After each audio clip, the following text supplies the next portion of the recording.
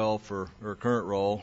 She spent about 9 years in New York City in various capacities associated with public works and transportation.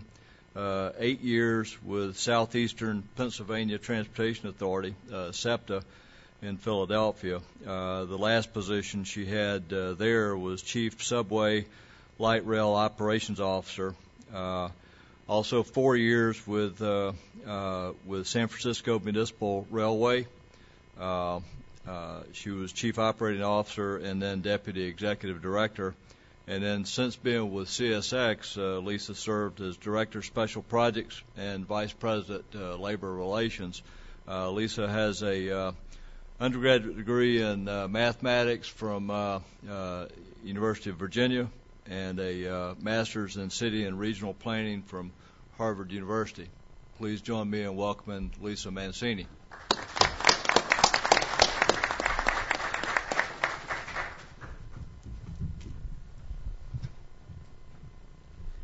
I have all those degrees, but I can't figure out how to get out of this presentation into mine, so we're going to see. There we go.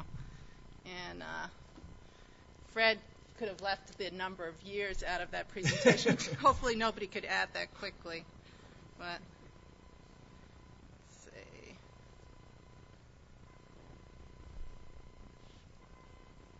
Okay. My comments are going to be about really freight railroads in general. And at CSX, we like to say that if it's in your life, it's on your trains. Gene Skorpowski and Pat Simmons talked a lot about passenger rail. And Pat Simmons said passenger rail is what gives them sex appeal. Well, that makes freight railroads feel a little bit bad. And at freight railroads, we like to say that we haul what's essential. Freight railroads in 2005 hauled enough wheat to make 400 loaves of bread for every man, woman, and child in America, corn to feed 27 million dairy cows, coal to provide half the nation's electricity, newsprint for half our newspapers, and lumber to build more than 1 million homes. This map shows the CSX network. Our 34,000 employees run over 1,200 trains every day. And I want to highlight a couple parts of this map that aren't that evident. First, that we serve 70 ocean, lake, and river ports, and I'll talk later about our service to the mid-Atlantic ports in particular. And we have, one of the strengths of our network is that we have a very good route going from the Midwest, Chicago area, southeast on what we call our southeast corridor into Florida. Florida, you heard earlier, will be the third most populous state soon. And we have often heard at CSX that by 2020, I believe that the states of Florida and Georgia will exceed the population of New York and New Jersey. As a former New Yorker, it's a little bit scary, but we believe that at CSX we can benefit greatly from that population growth in Florida. Transportation demand is on the rise. Rising population drives increases in consumption, and there are changes. All of us know about the changes in the global market and global supply chains that are changing transportation demand, particularly freight transportation demand. We've heard a lot about congestion. It's the picture of the interstate system today. Lots of gridlock, particularly in the eastern half of the country. And this picture shows the system in 2030, and the CSX territory, much of which without a lot of changes, without investments, will be in gridlock by 2020. Rail makes sense for moving freight. We know that highways, if you go in this conference, you're going to see most of the highway rooms are a lot more filled than the railroad rooms. But and highways will always be an important part of our transportation network. But highways, I don't need to tell the people in this room that highways are experiencing pressure. The increasing cost of investment in construction and maintenance, rising fuel costs, aging infrastructure, railroads really can play a role. And if you look at these bar charts, the increase in the cost of rail has been much slower than the increase in the cost of trucking.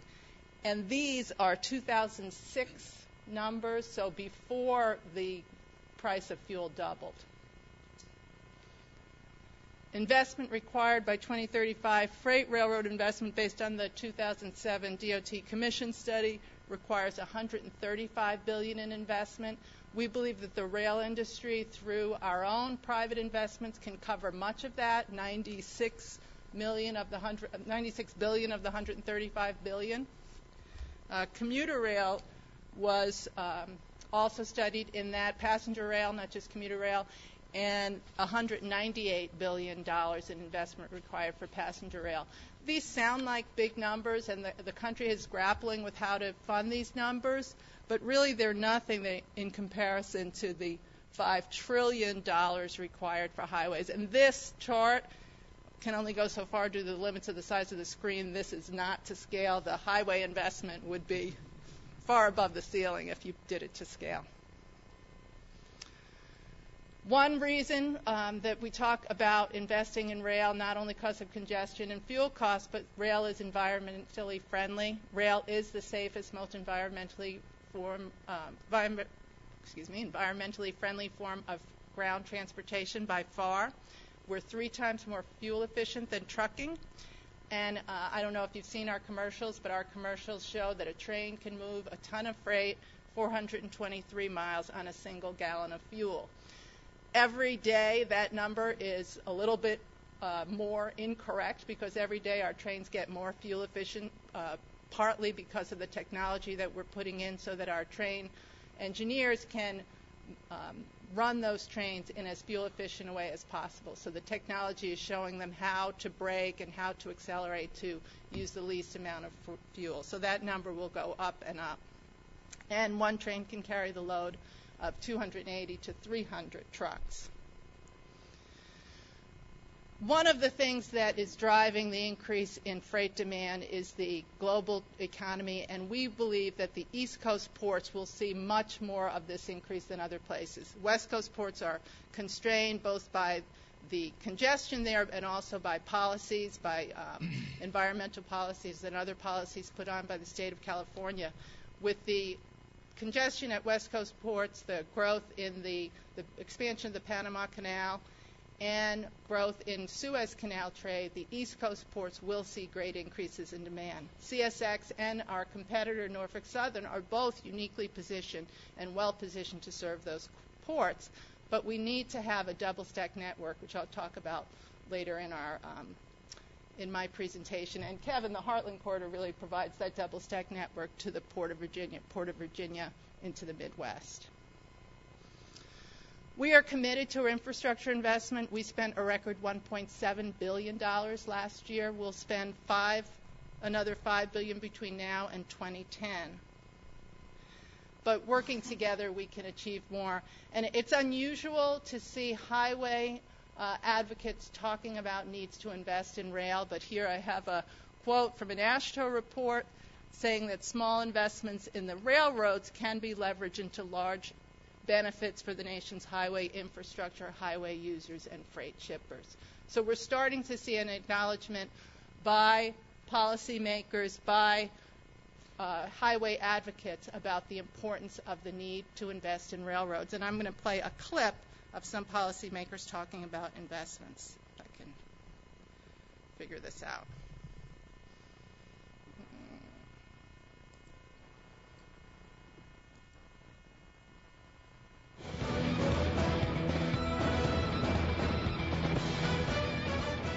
So investment in our basic infrastructure, in the basic infrastructure, in healthcare, in education, things of that nature, making our schools better, all of that kind of investment is going to be very, very helpful. From WDTN, Dayton's NBC, this is 2 News First. I think it's important that that everyone understands the importance of strong infrastructure and a public transportation system in terms of the quality of life and encouraging economic development and reducing the use of gasoline.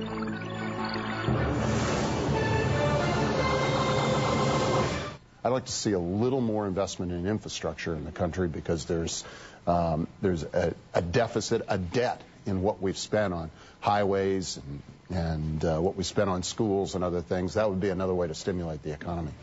Live in the CNN newsroom. Infrastructure.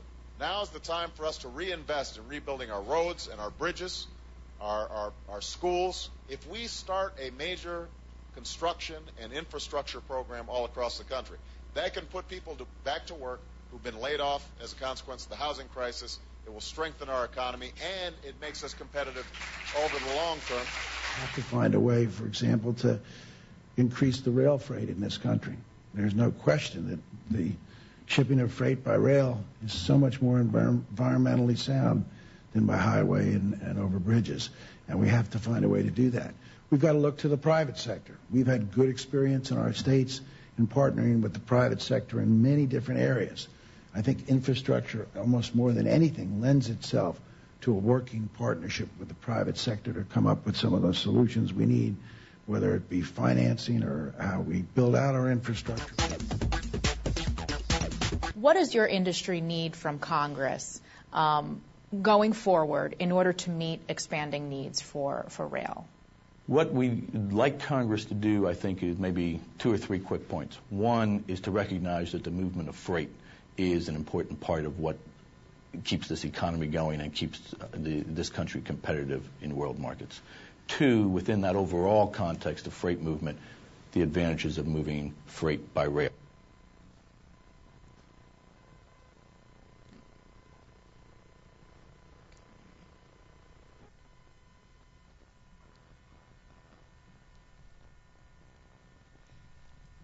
We heard already that about the state of Virginia. Both the state of Virginia and the state of Florida have made impressive advances in investments in rail, including investments in freight rail. Kevin talked about their corridor approach and their investments in the Heartland Corridor. Really a very advanced move for a state. And when we're working on our National Gateway project that I'll talk to you about later, some of the states, Maryland, for example, really struggles with figuring out where do I find money? Where's my source of revenue within the state? And with the dedicated fund, Virginia has really solved much of that problem. I'm going to talk to you about our Central Florida Rail Partnership, and you've heard a lot about this during this conference. I will give you a little bit of the CSX perspective. Some of our our ability to do this work is a little bit of luck, the fact that we have two main lines that run down the state of Florida. I talked to you earlier about our southeast, what we call our Southeast Expressway, which goes from Chicago into Florida. When you get into Florida, we have the line with the arrow, which is our S line, which goes through the more rural part of central Florida. No longer rural, used to be very rural, but changing through Ocala, Lakeland, lots of Polk County. And then our A line, which has the Orlando commuter, goes right through the center of downtown Orlando. And if you can ride Amtrak on that line, or if you're on a CSX, if you're on the head end of a CSX freight train, you see that that line goes right in the middle of the skyscrapers of downtown Orlando. So it is a line that's very well suited to public transportation, not in many cases as well suited to freight transportation because of the congestion in that area and the huge number of grade crossings that we have. We and the state of Florida have been talking for, I'm going to say, 4 years maybe, about this project and thought that there were opportunities for mutual gains. We could sell the Orlando line, sell our A line, part of our A line to the state of Florida, keeping our local freight on that line, shifting our longer distance freight, our through freight, to the S line. And we would lose access to our Taft Yard in Orlando, which really it's right downtown, doesn't have room for expansion, and build an integrated logistics center at that star there in a town called Winter Haven. We were, for those who are in states, and I know this is a Southeast group, when I talk to folks in the Northeast, they can't imagine what we were able to put together. In Winter Haven, we bought 300 acres from the city of Winter Haven, which was a sludge field. We have an option for an additional 900 acres that surround that, right on our main line with good highway access, so really a very unique and we think, ideal area for an integrated logistics center. When we went to the state, we said our assessment of the value of this corridor, this Orlando corridor, is $500 million. And we could have potentially sold that corridor to the state for $500 million. They wanted to really to get more out of this project than just the corridor. And so we put together what is somewhat a complicated structure where they buy the corridor for $150 million, but they also put in investments on where the arrow is on the S line of $198 million and build overpasses across in many of these areas. So you get benefits for freight, you get benefits for vehicular traffic that are now at grade crossings, which will have overpasses, and so there's a $491 million project. Now, those overpasses wound up costing more than the original estimate, so that raises the price to about $600 million for the state. $432 million of that either go to CSX to purchase the line or to reimburse us for the capacity. But that's how that project works. We think it has extraordinary economic and environmental benefits, and it allows the state, they will have to build second track, they will have to build stations, but it allows them to use much of the existing corridor through downtown Orlando and avoids putting in a new freight corridor where it doesn't exist today. So we think although it's an expensive project, this project will cost over $1 billion. It is something that is probably much cheaper than any alternative. One thing you heard in the clips is people talking about the economic stimulus value of investment in railroads and in other infrastructure. And this project would have both the state, the federal government, and CSX spending over $1 billion in Central Florida in the next 18 months, or in an 18-month period once we get started. I'm going to switch gears a little bit and talk about our National Gateway, a project very similar to the Heartland Corridor that NS has that connects the Hampton Roads, the Port of Hampton Roads with the Midwest. This map shows the CSX territory that is already, in yellow you see areas that are already cleared for double-stack trains. A double-stack train has one intermodal container put on top of the other. The red part is the project area for the National Gateway. With the National Gateway, we will create an efficient intermodal network. It will connect the ports of Wilmington, North Carolina, Hampton Roads, Virginia, and Baltimore, Maryland, up our I-95 corridor through Washington, D.C., and then Midwest on our old B&O corridor. There are a number of terminals. The key terminal investment in this project is the star here, the Northwest Ohio Transfer Yard, which will act much like a hub and spoke on an airline. So if you are lucky enough to fly to Orlando, usually you can get a direct flight. For me, I fly in and out of Jacksonville and rarely get a direct flight, so often use an Atlanta or Charlotte. This will be like our Atlanta, where smaller ports that don't have the density to create a train, let's say for Columbus, or for Cincinnati, can bring cars to the Northwest Ohio Transfer Yard and then build a train with cars, say, from Boston or from New York. The one area on this map, you see the one red spot that is not yet double-stack cleared is the Howard Street Tunnel, because the investment in Howard Street really is too big to be justified by the benefits that we get. Most of our traffic does not want to move all the way north-south on that I-95 corridor. So we are working with the Port of Baltimore to move their freight south of Howard Street, and then we'd have a double-stack route from the Port of Baltimore. This project, we are looking for a partnership in this project based on public benefits. We had Cambridge Systematics. I know Cambridge Systematics is represented in the room. They have carved out a niche in this business of looking at public benefits of rail projects.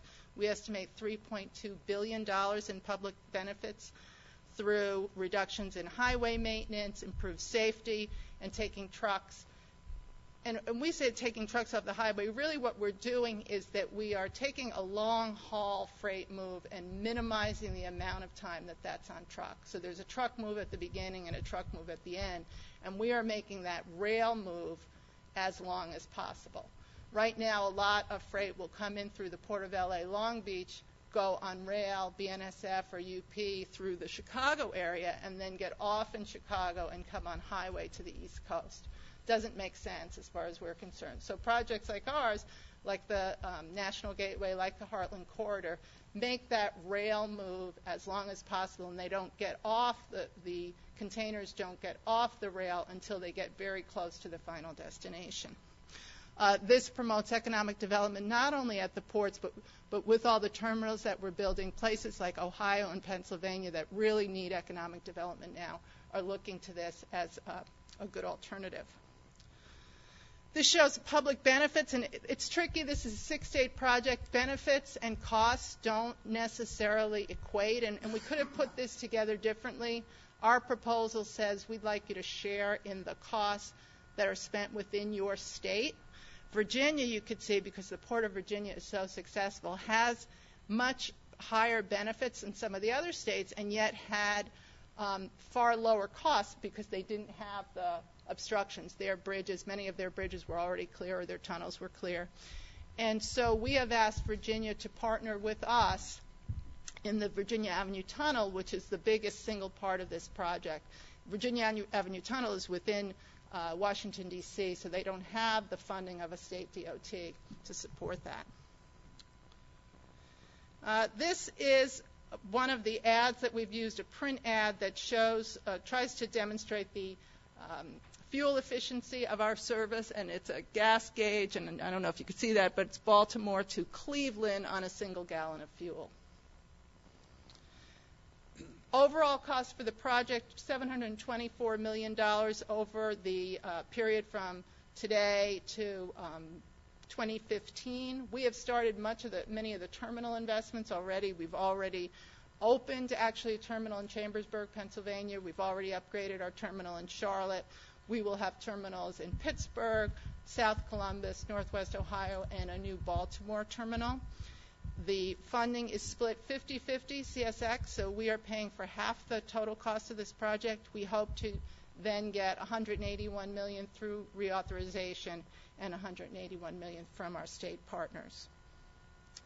I have another clip that I'll talk to you about some of the... Oh, I lost my clips.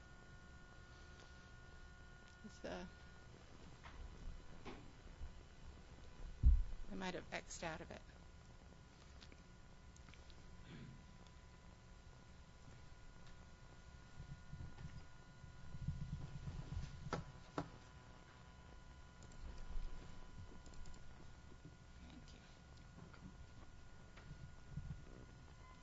This will show the governor of Ohio, Governor Strickland, at our announcement in Ohio for the National Gateway, as well as a TV editorial to show you how people are starting to look at these investments. We want to create for Ohio, utilizing our rail system, our highways, our ports, and our airports, a system that will make it increasingly likely that industry will want to locate here and that businesses will benefit from having such an incredible infrastructure. And, of course, CSX is going to be a vital part of that.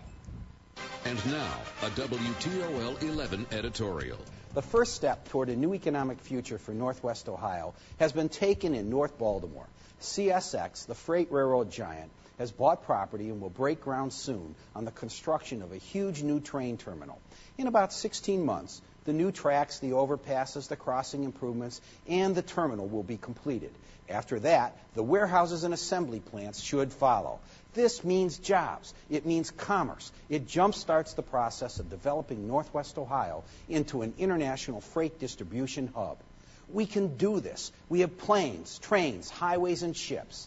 The land for the warehousing and buildings is affordable, and the labor is skilled.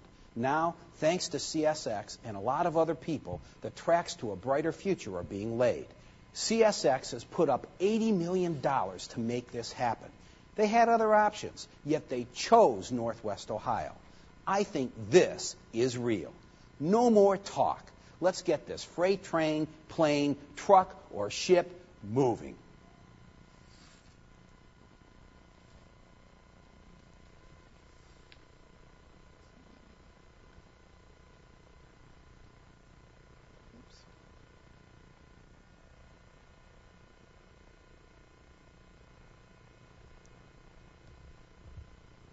Sorry about that.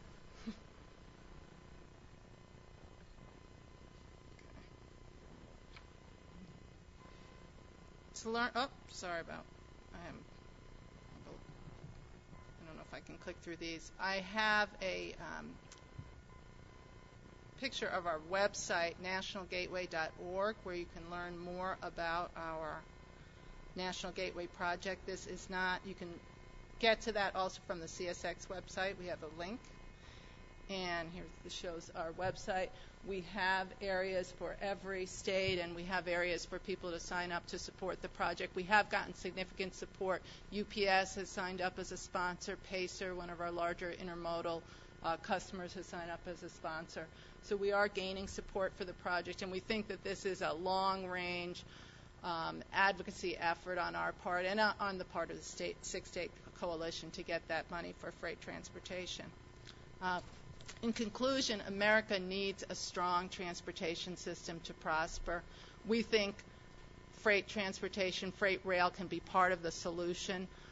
We have today's realities in terms of high cost of gas, congestion, high cost of investments in highways and railroads, but we think that these rail investments make smart public policy. And I ask all of you to help join us, and I know the people in this room are rail advocates, but to join in the national discourse about investments in railroads, both for passengers and for freight.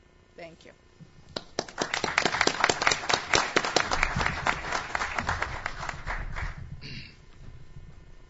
Thank you very much, Lisa. Excellent presentation. I don't want to take up much time because I don't want to eat into the time remaining for the next speakers, but do want to say how much Florida DOT supports the Central Florida Commuter Rail Project, and we do think that was a good way to approach it, ensuring that the funds are going to be invested in the state of Florida, that we're going to expand freight rail capacity, that we're going to address